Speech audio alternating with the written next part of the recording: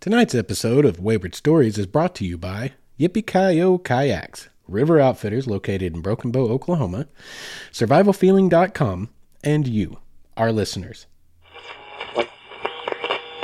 I looked at that rock and I said, so you are the bastard that takes me down.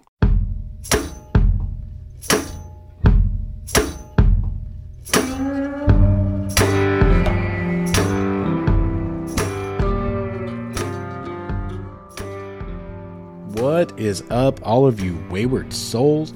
Welcome back to the Wayward Stories podcast. This is the podcast dedicated to telling your stories of adventure in the great outdoors.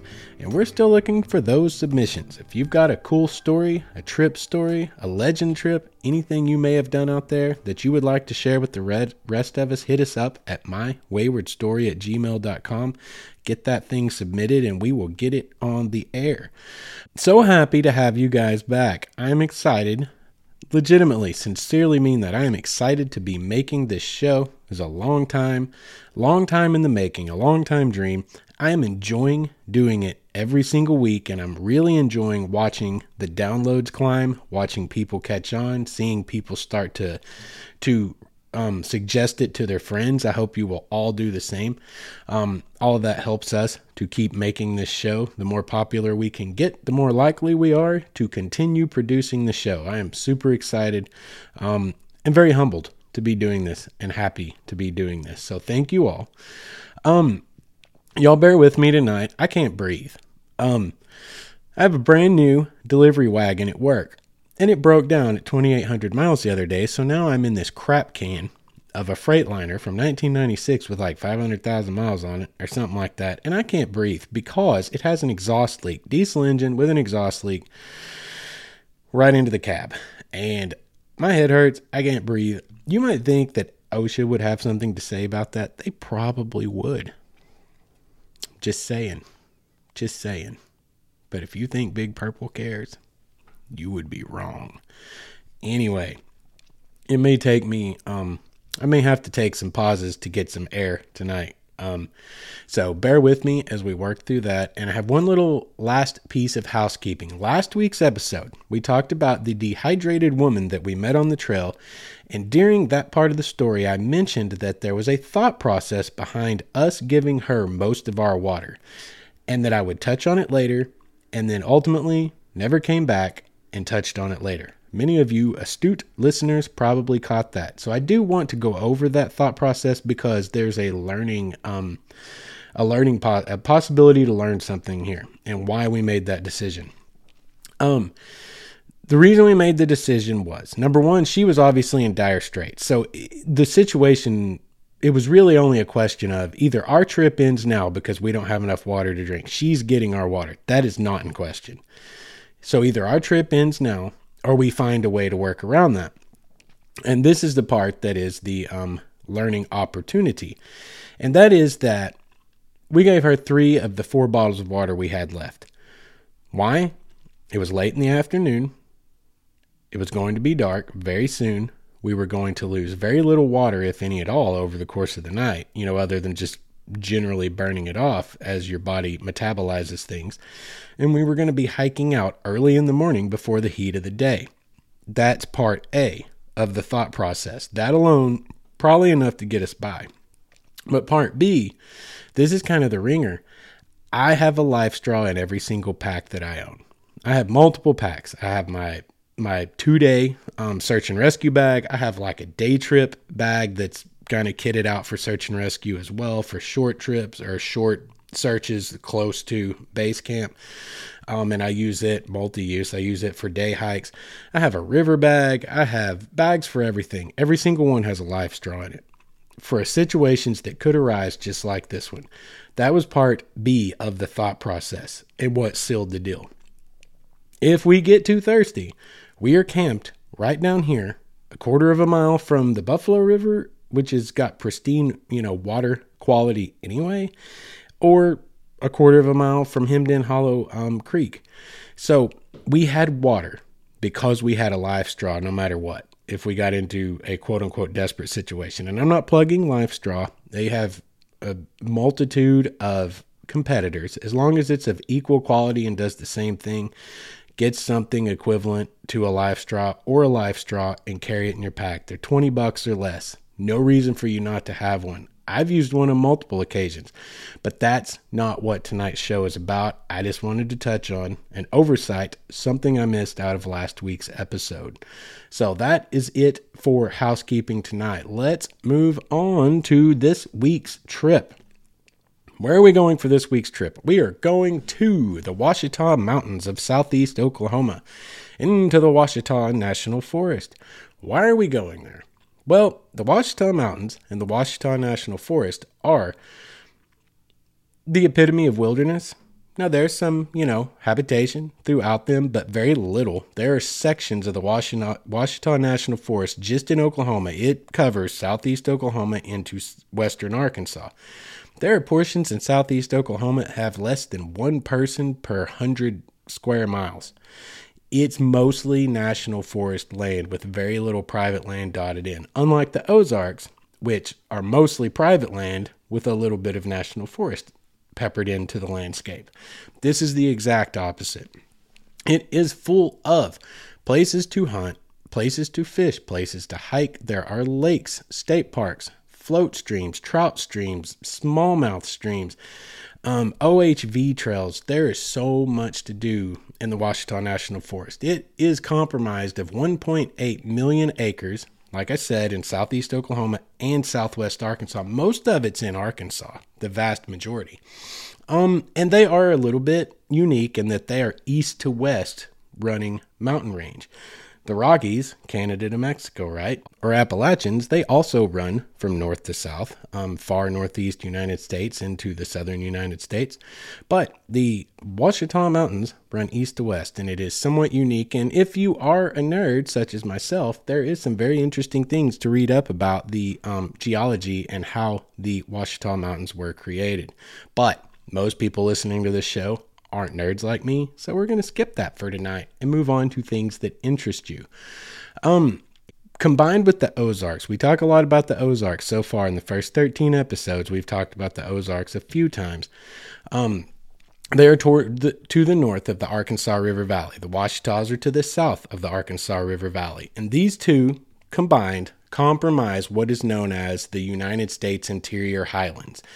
These are the highest mountain peaks, also the highest waterfalls, the highest sheer bluff faces between the Rockies and the Appalachians. And we've talked about several of those places already. But some pristine wilderness in both.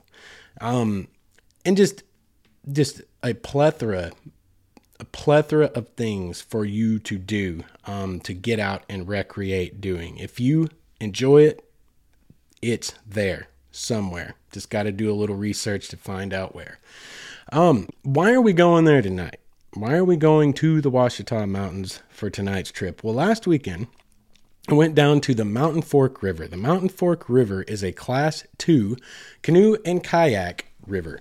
It's got 4 miles of Class 2 plus rapids just below Broken Bow Dam, below Broken Bow Lake in Beavers Bend State Park. And there's 5 miles of flat water after the 4 miles of Class 2 plus whitewater. It's a very popular float river. And it's a pretty reliable float river because it depends on the hydroelectric generation of the Broken Bow Dam. So they know when they're going to generate, and they let the outfitters know that they're going to generate. And then the outfitters can announce to the world through Facebook and Instagram and their website, we're going to be floating this weekend. Make your reservations now. And everyone knows you can expect that you can know what flow rate to expect, as a matter of fact. So it works out really, really well. So I went this last weekend because I really needed a freaking weekend, y'all. My world is chaotic. I know y'all know what I'm talking about because y'all's worlds are chaotic. Y'all, we're living in the 2020s. Everything is chaos these days. We're way too busy. We're way too invested in our phones. We're way too invested in doom scrolling. Like, life is definitely not as simple as it once was, though we do have a lot of great things working in our favor from 100 years ago, like polio vaccines and things like that. There's a trade-off. But for all the chaos that there is, I needed a minute. So I went down to the Mountain Fork River with the intention of checking out their class 2+ whitewater and also the trout and smallmouth fishing. Been a lot of years since I've been down there. I grew up, again, in southeast Oklahoma, first 20 years of my life, in the northern reaches of the Ouachita Mountains, trolling all over those mountains, and even grew up going down to Broken Bow Lake at a different time in history some 20 years ago, and it was a whole different world down there back then. But we would camp up on the creek arms in the lake, and we would crappie fish and bass fish throughout the spring. It was a great time, but this is a whole different world now. And this below the river, or below the lake on the river, is different than what I did back then. And much more fitting to the things I love in this world today. I mean, come on, we're talking this kind of like the Mulberry.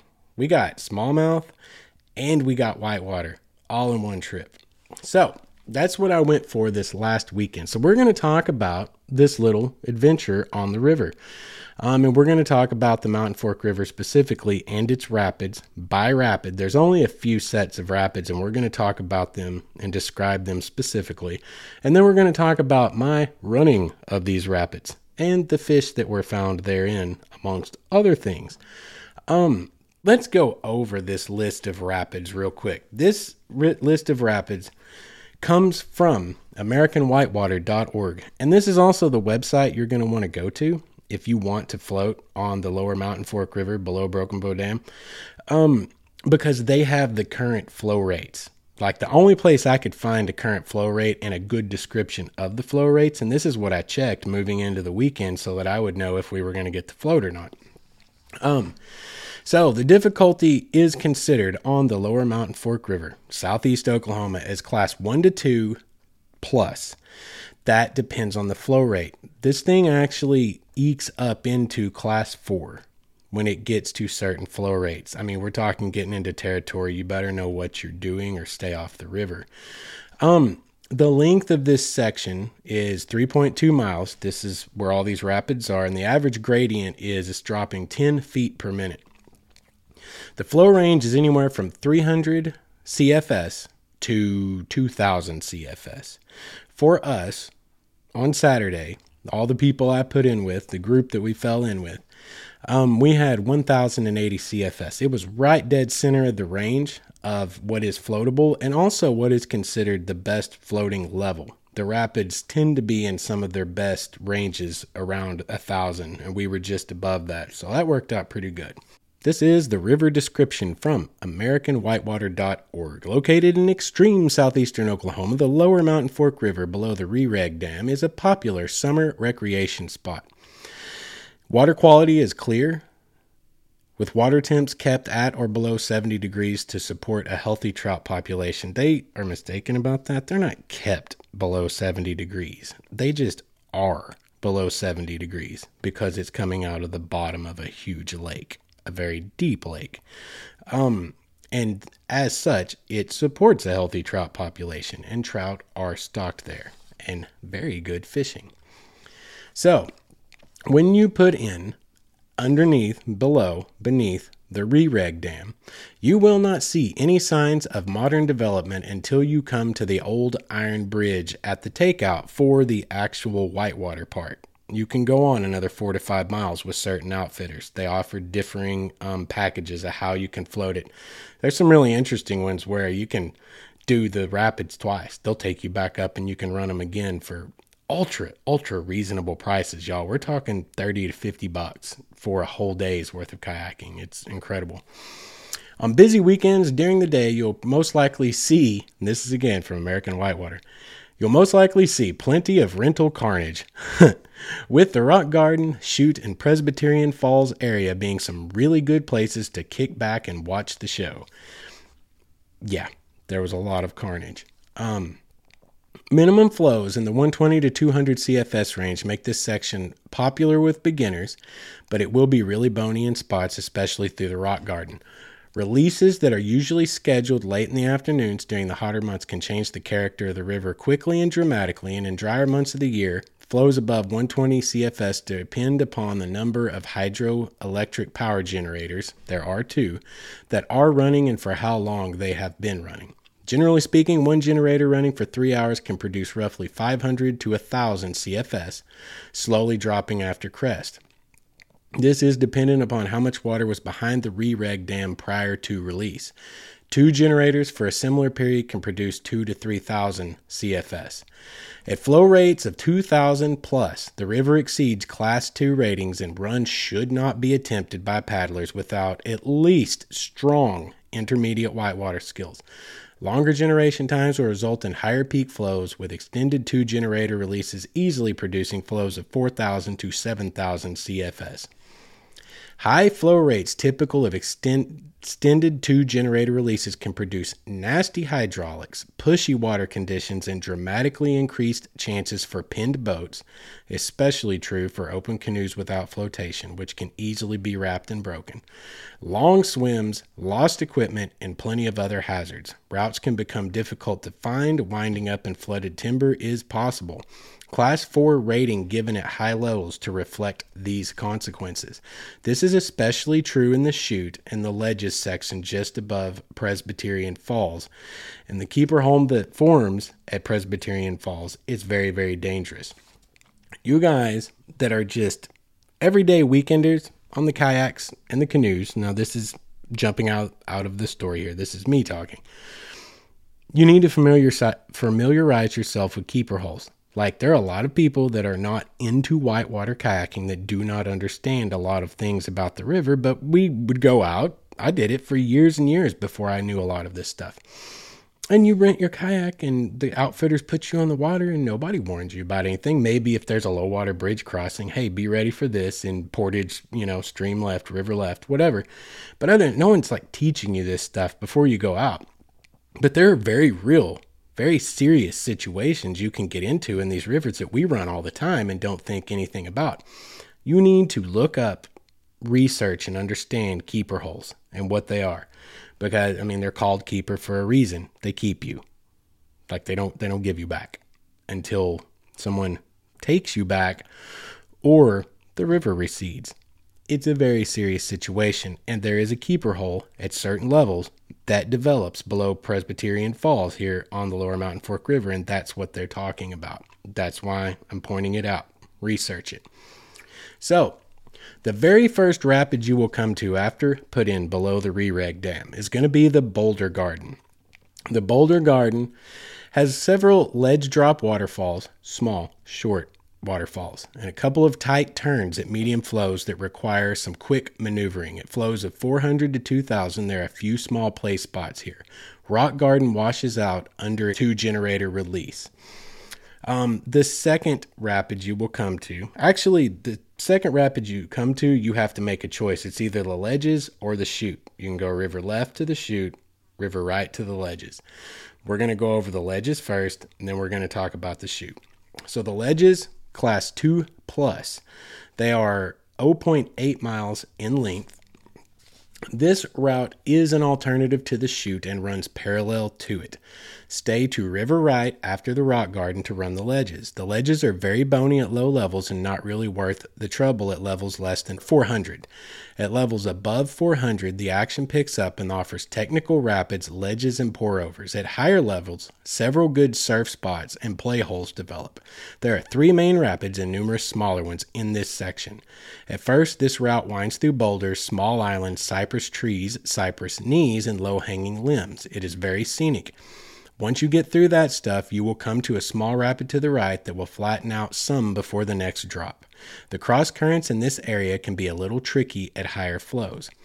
The first main rapid is 1100 Springs. Enter to the right, down the ledge, avoid the boulders, and then make a quick left to go through the wave train. Good surf spots at levels above 1,000, but can be played at 400 plus. This is a good place to learn how to surf at medium levels. The water flattens out again there, and there will be several rapids coming in from the left. At the right levels, there are some small holes, rapids to play in. Another good learning spot. Next is the rapid above Bubba. Nice waves form over 1,000. Stop and surf a while. Quick ferry to river right will put you on the line for Bubba.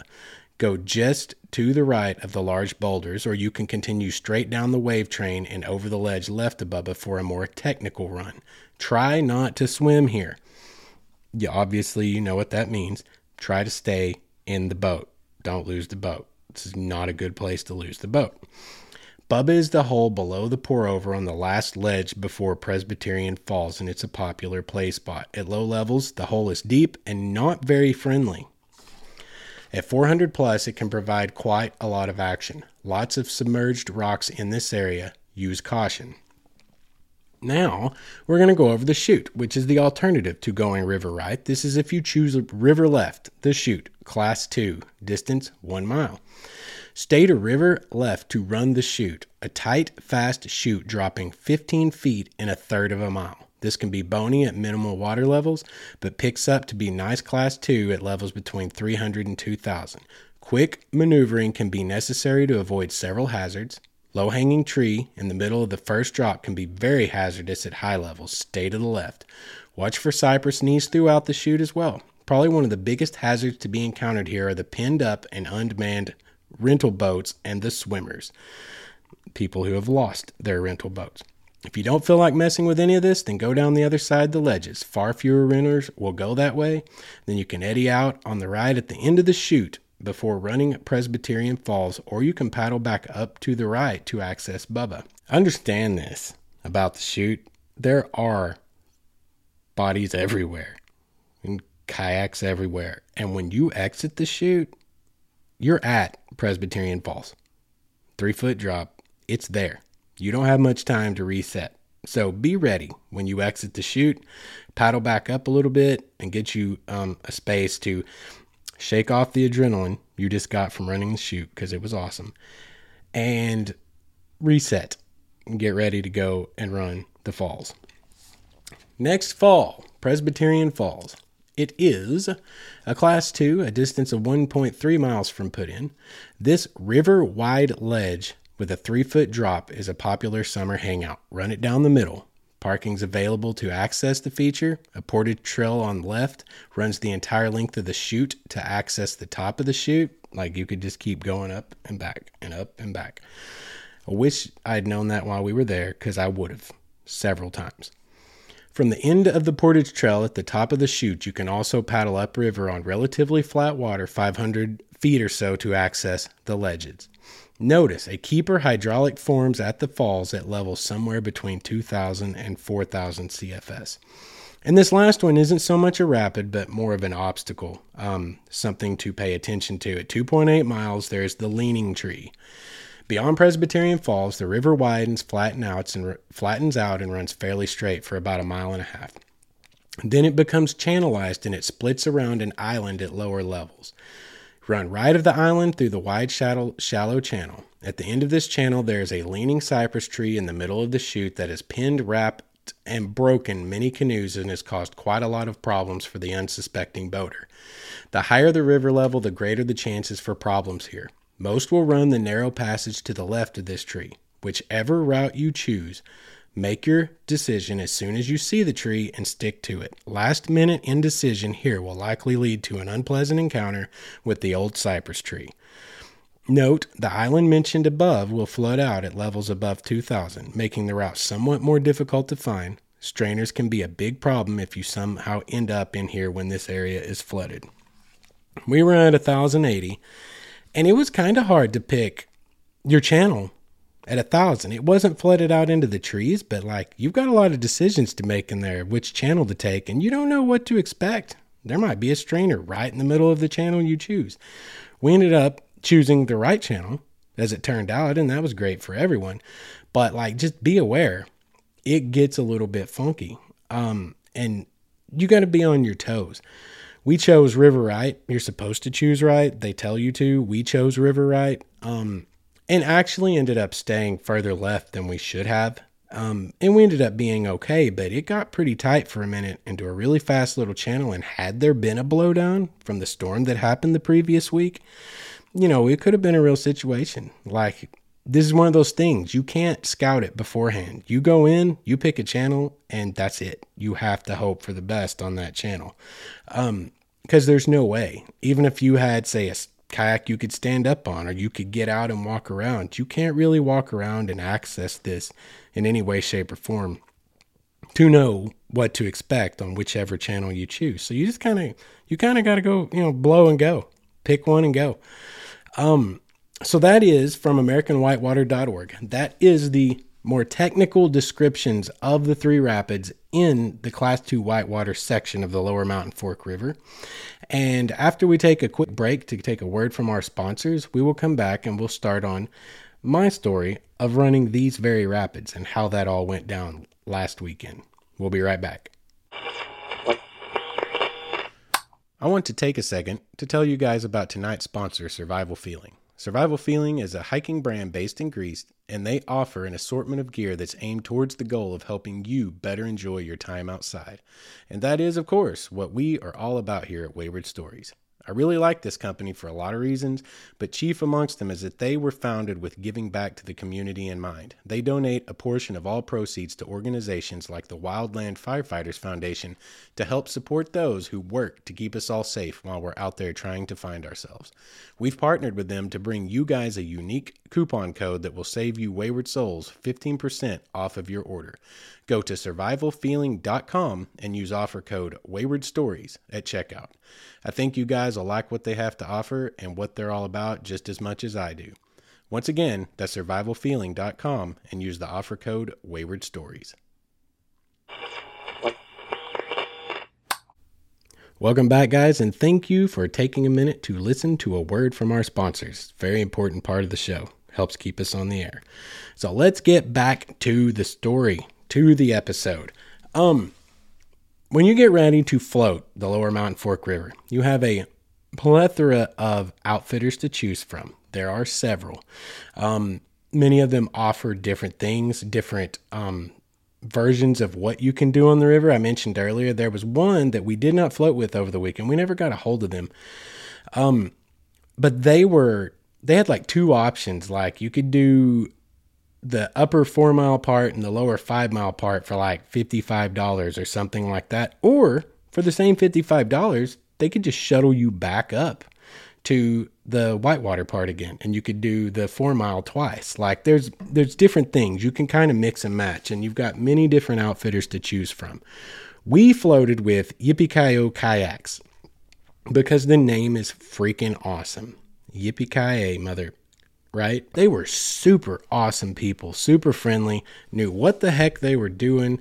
I just love those guys. So just like shout out to them. If you guys go down, give them a crack at some of your hard-earned dollars. They are, the epitome of locally owned small town operation. And one of the girls that was working with us on the deal, she is an officer, and we always support our law enforcement. That's her day job. Super cool people. So give them a look. If you go down there, give them a chance at your money. But they put us on the river, and we ended up going out with a group of people from Dallas. I think Louisville specifically, in the Dallas area. And Dallas is pretty big. A lot of areas in Dallas. One of my favorite things, I've mentioned it how many times, I love meeting new people out there. And they were super cool, super friendly people. Floated vast majority of the trip with them. Had a good time doing it, but we got there and we get put in above the below the re-reg dam. You go in below the re-reg dam, you're above the rock garden for just a second, and then you're in the rock garden. We've already given the technical description of the rock garden, but my experience with it and our flow rate was 1,090 to be specific. For any of you out there that know what you're talking about, that's something you can put to use as you think about this. It was my introduction to, obviously that river is the first thing we went through, but the very first thing I realized, we went through the first little couple of kind of runs. This river is broad, y'all. It is wide. This is the rock garden is like a river wide choice. Pick your rapid. There's lots of little, like it mentioned, little waterfalls, pour offs, runovers. And I realized in the first 2 or 3 minutes, I was like, this is awesome. This is technical. This is kind of technical. I'm used to, say, like the Mulberry River. And not to say that it's not technical, but like you get some pretty shooting rapids and you can pick a line and you take that line and you go. The way the Mountain Fork seemed to work out was when you get into the rapid, you have to read and run. This is very much a read and run river. You can't do a lot of scouting of it. You have to just pick the first line you can see that looks clear enough. You take that line, and then halfway through the line, you realize, I got to change. I got to change direction. There's rocks everywhere. There are ledges everywhere. There are 1 foot, 2 foot drops everywhere, and a lot of flow, a lot of water to push you around. It's very technical. It makes you choose. You have to read and run. And that was so much fun. Like, it's a different kind of river than the Mulberry, at least in this portion. And it's, again, river wide. Pick your poison. This river's probably a 1/4 mile or better across. So this is like just like that's the reason they call it the rock garden, is there's just giant boulders everywhere, all throughout it. Lots of drops, lots of ledges. And you just kind of choose and go. And you have to make decisions on the fly. And that to me was like my favorite part. I was like, and I was talking to the people that I was running along with. We were talking about it after, like, hey, this is going to be fun. This is kind of technical. Like, you kind of have to pick it out as you go. You kind of go in blind, and then you have to make those decisions while you're in it. Like, it makes you use your knowledge base of whitewater, of kayaking, of being on the river. And it makes you use, like, you have to have pretty good edge skills. You have to be pretty strong in your upper body. Like, you got to dig into some stuff to make some of these turns. It was super cool. And as it turns out, and I mean, it makes all kinds of sense, but the boulder garden, or the rock garden, also happens to be a great place for smallmouth. I caught a handful of smallmouth in just a short time because we were moving, like, you try not to hold up your peeps, and you try to just keep going, like, and you want to run along with people, especially on a river where you don't really know what you're getting into. You don't ever really want to be doing it alone. There's safety in numbers, right? And there's more confidence in numbers. But as I fished my way along, caught a few smallmouth, got several little bites, and it was a great place, and that kind of worked out great. You do some technical runs, you find a place where you can kind of get pulled back into an eddy and just hold you in place, and you can start fish the bottom half of the rapids, catch some smallmouth. It was pretty cool. It was a great little introduction to what you were getting into. And then you move on, and you come up. Before too long, you have a few more little things here and there. Before long, we came up to the split in the river. And they told us, go left, go left, go left. Do not go right. So we chose left, and it turned out left was the chute. And the chute, y'all, the chute was a trip. Like, holy cow. I get up there, and as we were coming closer, like, you're 400 or 500 yards away, and I'm eyeballing to my right, the area they said don't go down. And that's what was described, called the ledges. It was the second rapid we talked about from American Whitewater. And it is like, pick a tiny channel and hope you don't drag. Like, it's just fingers of water pouring over through cypress trees, cypress knots, boulders, rocks. Looked awesome. I kind of wanted to do it, but I went ahead and went with the prevailing wisdom that was given to me, stay left. So as we go over, getting 200-300 yards away from where the chute starts, and there are people just piled up everywhere, and they're going in one at a time. And I was like, okay, this must be a little bit of a thing, because these people are, actually giving each other space to try to run through. And find out why when I get up there. It was absolute carnage.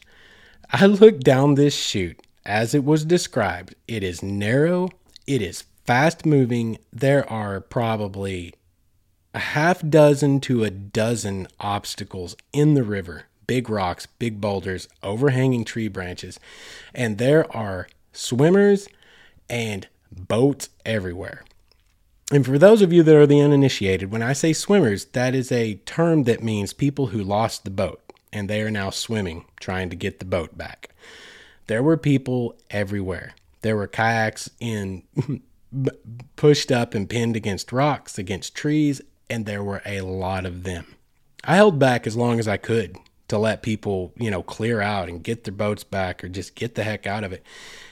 And it was also, it's a little bit intimidating for you real whitewater paddlers out there, the people that are very serious about it and have the proper equipment and the proper training.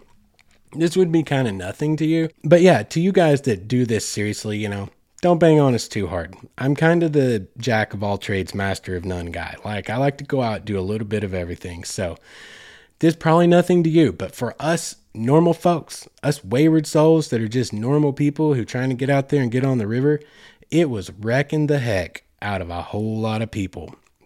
And so I go in, I start down it, I batten down the hatches, I tied down my fishing rod underneath my backpack, got everything strapped down good and tight, and I went in, and right from the jump, you're moving. Like the water, it's a chute, the water's pushing you hard, and right out of the gate, guys, we're talking, it is very, very technical.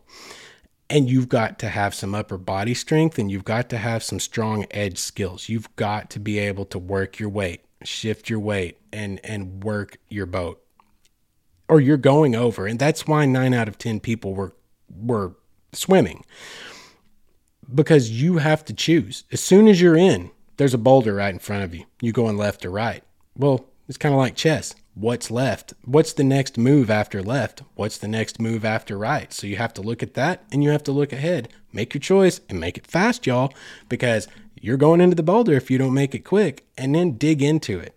And you're going to have to make that decision for yourself at that moment, because the way the water's pushing you, it may have pushed you too far left. You may have to go left. You may not have a choice. That happened to me more than once in that run.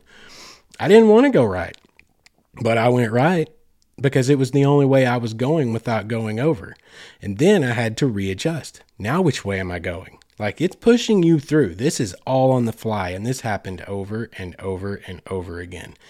And I was so jacked. Like, my adrenaline was pumping so hard going through here. I was proud of myself. Like, I was picking my line, like I said, read and run. Picking what I wanted to do next and then doing it, executing it, making it happen. Oh, it was like controlled chaos. It was beautiful. But I'm making my way through here, and I don't even have time to be proud of myself at that moment for running it in the manner I was. And I was choosing what I wanted to do and then executing what I wanted to do. And that's, that's what you want to happen. But then I get almost to the very end. I think I've got 2 obstacles left that I have to navigate. And I came out of the third to last one, and my nose, the nose shifted too far right. The water was pushing me too far right, and I wanted to go left. And there was not time to make any further adjustment. And I looked at that rock, and I swear to God, in my head, I looked at that rock and I said, so you were the bastard that takes me down. And sure enough, but I want to say this too. It turned me up on my side, but I kept the boat, and I got myself righted without having to leave the boat at all, and was able to throw myself back into it and ride it out of that boulder. So technically, I didn't even dunk.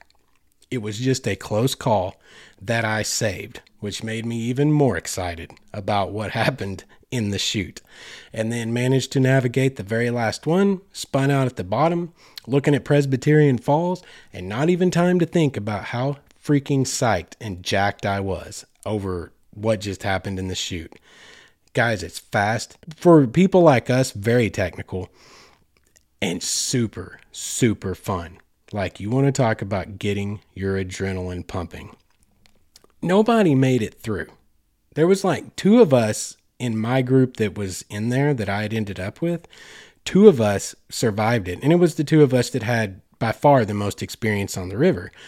Everyone else took a swim. Everyone. I don't think we saw anyone else in the time we were there actually make the run. And as a matter of fact, once we cleared the run, we were sitting there talking about how excited, how pumped we were. And there were just like kayaks coming out of the chute with no people, and other people chasing the kayaks and trying to get them before they crossed over Presbyterian Falls. Cause you don't really want to go over the falls not in a kayak by any means. Even at 1,000 CFS, it's not necessarily a keeper hole, but there's definitely going to be a hydraulic happening at the bottom, and you don't want to be in it. But yeah, that's the story of the chute for us. And y'all, something for you to think about and look forward to, and a good dang reason for y'all to go, is to experience the glory of running the chute. Even if you don't survive it, it's going to get your adrenaline pumping and it's going to be an absolute blast. But be prepared and understand that it is significantly dangerous. Easily break bones in there, no problem. Like, there's plenty of flow, there's a ton of obstacles, there's enough water moving fast enough. You can easily break something on your body. You can easily break a paddle or a rental boat, and you got to pay for those. Those aren't cheap, y'all. When you mess up somebody's rental boat, those are not cheap to take care of and reconcile with the people you rented it from. It is serious enough for that, just FYI. And as I was sitting above Presbyterian Falls below the chute, I'm looking back upstream at the ledges, which we did not run because we chose river left, right? The first thing I can see, which would be the last thing coming through the ledges, I'm going to assume is the Bubba Rapid, the one they're calling Bubba. I could be wrong, but that's what I'm going to assume it is. And it looked pretty serious from the bottom side. It looked like a 3 to 4, if not maybe just a hair more drop. There was a giant standing wave towards the bottom. It looked pretty serious and pretty exciting, to be honest. I kind of wanted to go back and run it river right, and probably will in the future, for being completely honest. But yeah, it's pretty serious. That section of the river is serious enough. It's class 2+. It says 2+ for the ledges. I don't see how, and who, far be it from me to question AmericanWhitewater.org. Those guys are all, very experienced and professionals at what they do. But I honestly don't know how the chute doesn't qualify as something just a hair more than 2. Like, call it 2+. It's not really necessarily a 3, but the technicality involved. You are moving fast and you've got like a dozen decisions to make in a third of a mile. And it's hard, it's fast, and it's consequential. If you mess it up, there could be very serious consequences. But it was an absolute blast. So the last fall that we did, of course, was Presbyterian Falls, which you get kind of jacked about it, but I mean, it's like a 3-foot drop. You do it and it's exciting, but if you look at it in a picture, like, it doesn't look as impressive if you're looking at a picture of it or a video of it. But when you're on the water, a 3-foot drop is as tall as your head to your butt setting in the kayak, right? I mean, it's like the full height of what you setting on the water is. It looks a little more impressive and it feels incredible to drop over that and, not lose the edge and actually, flip the boat. And so we ran that without any issues and sat down at the bottom and talked about how jacked we were, getting the adrenaline to come back down a little bit and watching unmanned kayaks fly out of the chute and over Presbyterian Falls. So from that point on, like, that is the story of running all the rapids. So from that point on, you've got flat water the rest of the way down. And that part was, it's very nice. It's a nice way, like when you work out, you get in there and you run for an hour on the treadmill or the elliptical, or you're running outside and you run for an hour, 2 hours, how you're supposed to cool down. It's kind of what the flat water is. It gives you a chance to cool down. You can stop. There's a couple of rocks. There's at least one gravel bar we found as of this last weekend that we were able to stop on, eat a little lunch, do some fishing, kind of get out and swim a little bit, get the water on your body, and just kind of chill out a little bit more. Like, it's a very scenic, very beautiful stretch of the river. And as we were going down, we came across, this is really cool. We came across this bird. We always called them cranes. When I was growing up, my mother always called them cranes, but it's not a crane. I came across the name for it when I was doing this research, and apparently chose to not write it down because it's not on the outline in front of me. But it's one of those birds that hangs out with the long neck, the long legs, and hangs out by the water and, tries to eat fish. Well, we came across one of these guys, and he was kicking it over there on this old creek that's running along.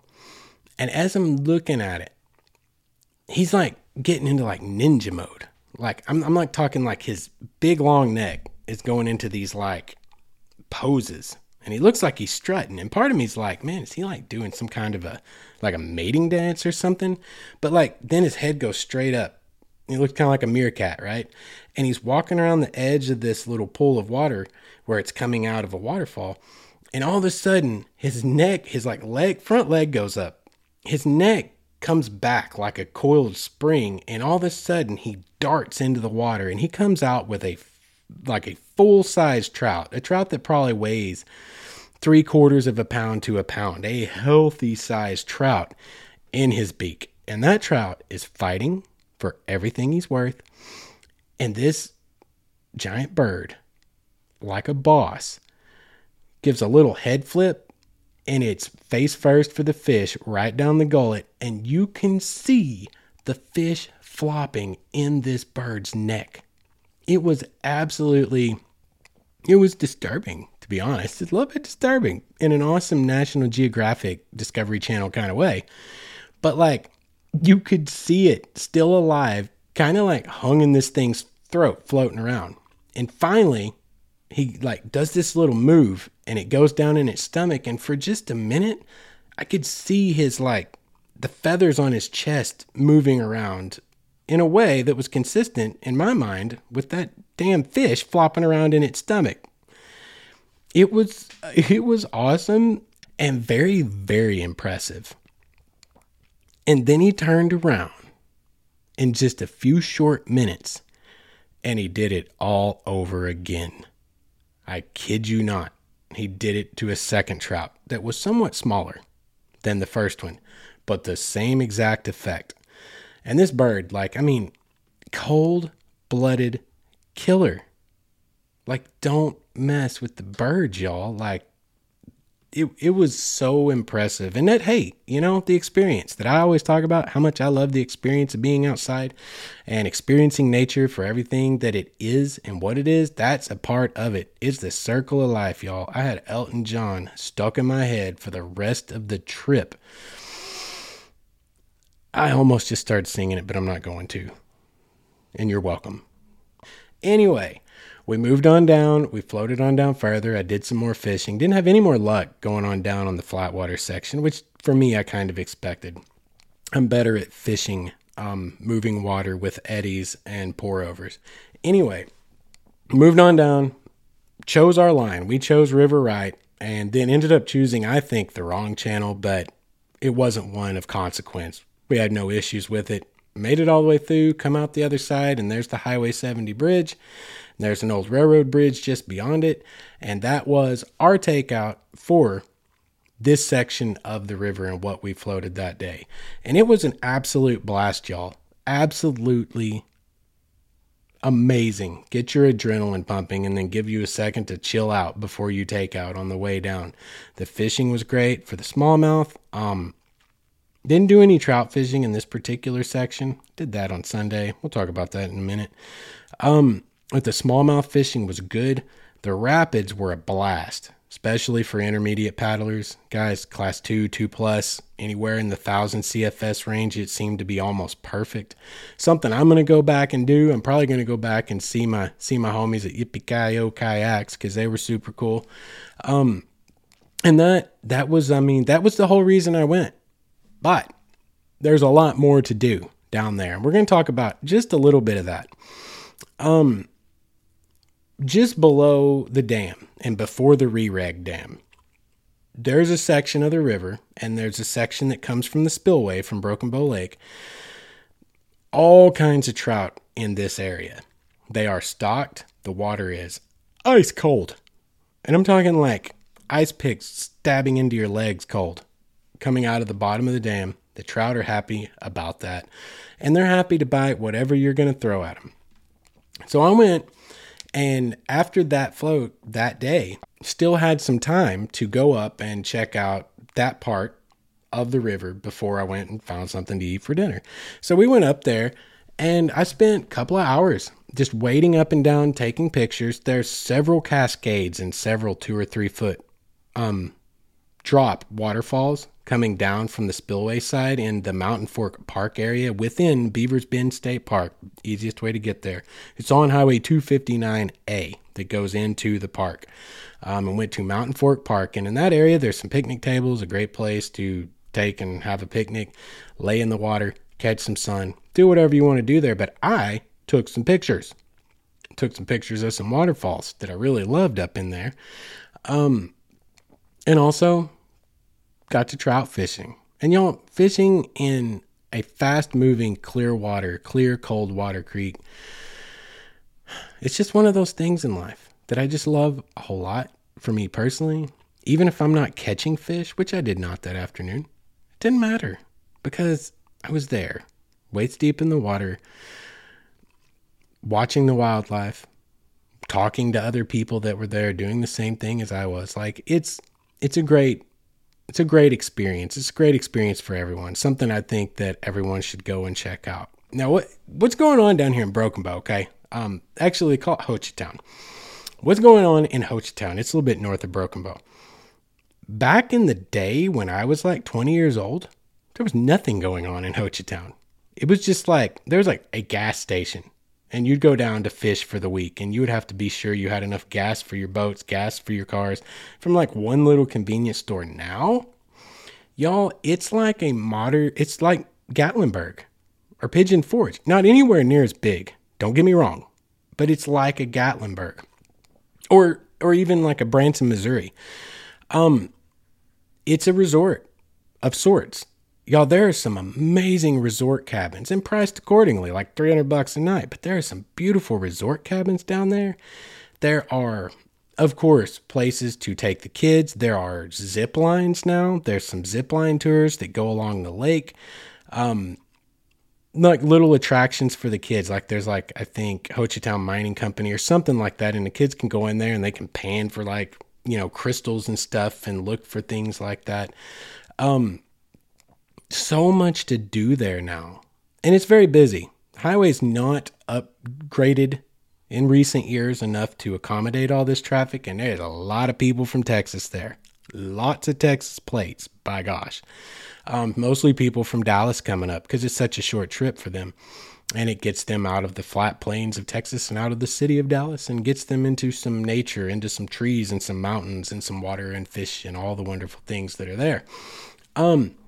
But y'all, it's a totally different world. And I mean, I'm here for it, to be honest. Like, Oklahoma needs that. I grew up in Oklahoma. It's a very economically depressed state. It needs things like that. And people in those really poor counties, they need employment. They need these things. And I'm all for it.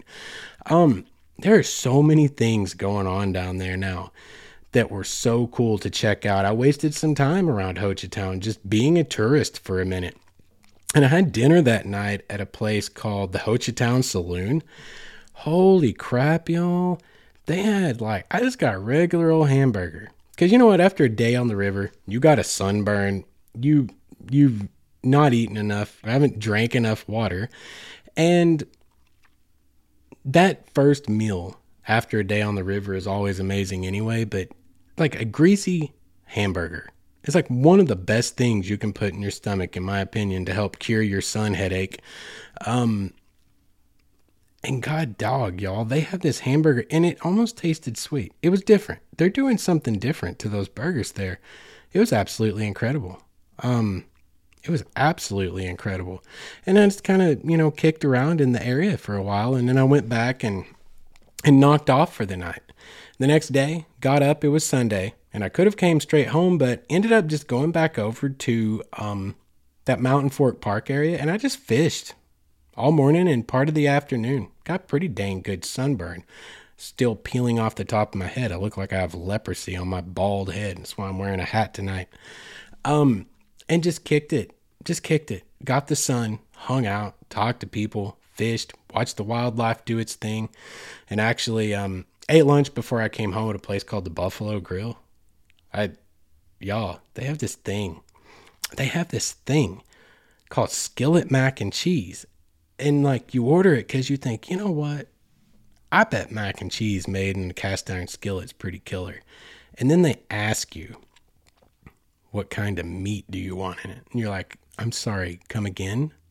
they're like, what do you want? Brisket in it? Do you want like pulled pork? Do you want chicken? And you're like, that's a choice? So I got brisket in it. And like, where has that been all my life? Like, that is one of the best meals I've ever had in my life. It's mac and cheese cooked in a skillet and infused with barbecue brisket. And it is absolutely amazing. Anyway, like, we're getting into touristy, trippy type of stuff here. We need to just probably wrap up this episode and move on. But it was a great weekend. The Lower Mountain Fork River is an absolutely awesome river to get you into some really good class 2 whitewater, get you into some really good smallmouth fishing, get you into some really good trout fishing. And if you're into some of that other stuff, y'all, you got it there. You got zip lines, you've got OHV, you've got renting. I think you can rent OHV vehicles, you can rent Jeeps. There's all the trails, there's all the hiking. Broken Bow Lake itself is a beautiful destination point for many, many people. Something you guys should all go and check out. And that's that for this episode. I want to thank you all for coming back and hanging out with me for yet another episode of Wayward Stories. We are still looking for your submissions to the show. Hit us up at mywaywardstory@gmail.com, or you can go over to the website and submit through the contact form. Going to the website, waywardstories.com. Not a bad idea, because over there, you can find our YouTube channel. You can find our private groups on Reddit and Facebook. You can find my Instagram. You can find the blog. You can find photo galleries. You can help us out on Patreon if you want. All the links are over there. Honestly, waywardstories.com, the easiest way to get to and do everything related to this project we've got going on. And if you would like and want to help us out, please rate, review, and subscribe. That's going to do it for this week. Once again, appreciate you guys coming out and listening, and I love hanging out with you guys, and I look forward to doing it again next week. And until then, you guys be good to each other. Go out there and find something in the world that you can do to make everything just a little bit better for everybody else.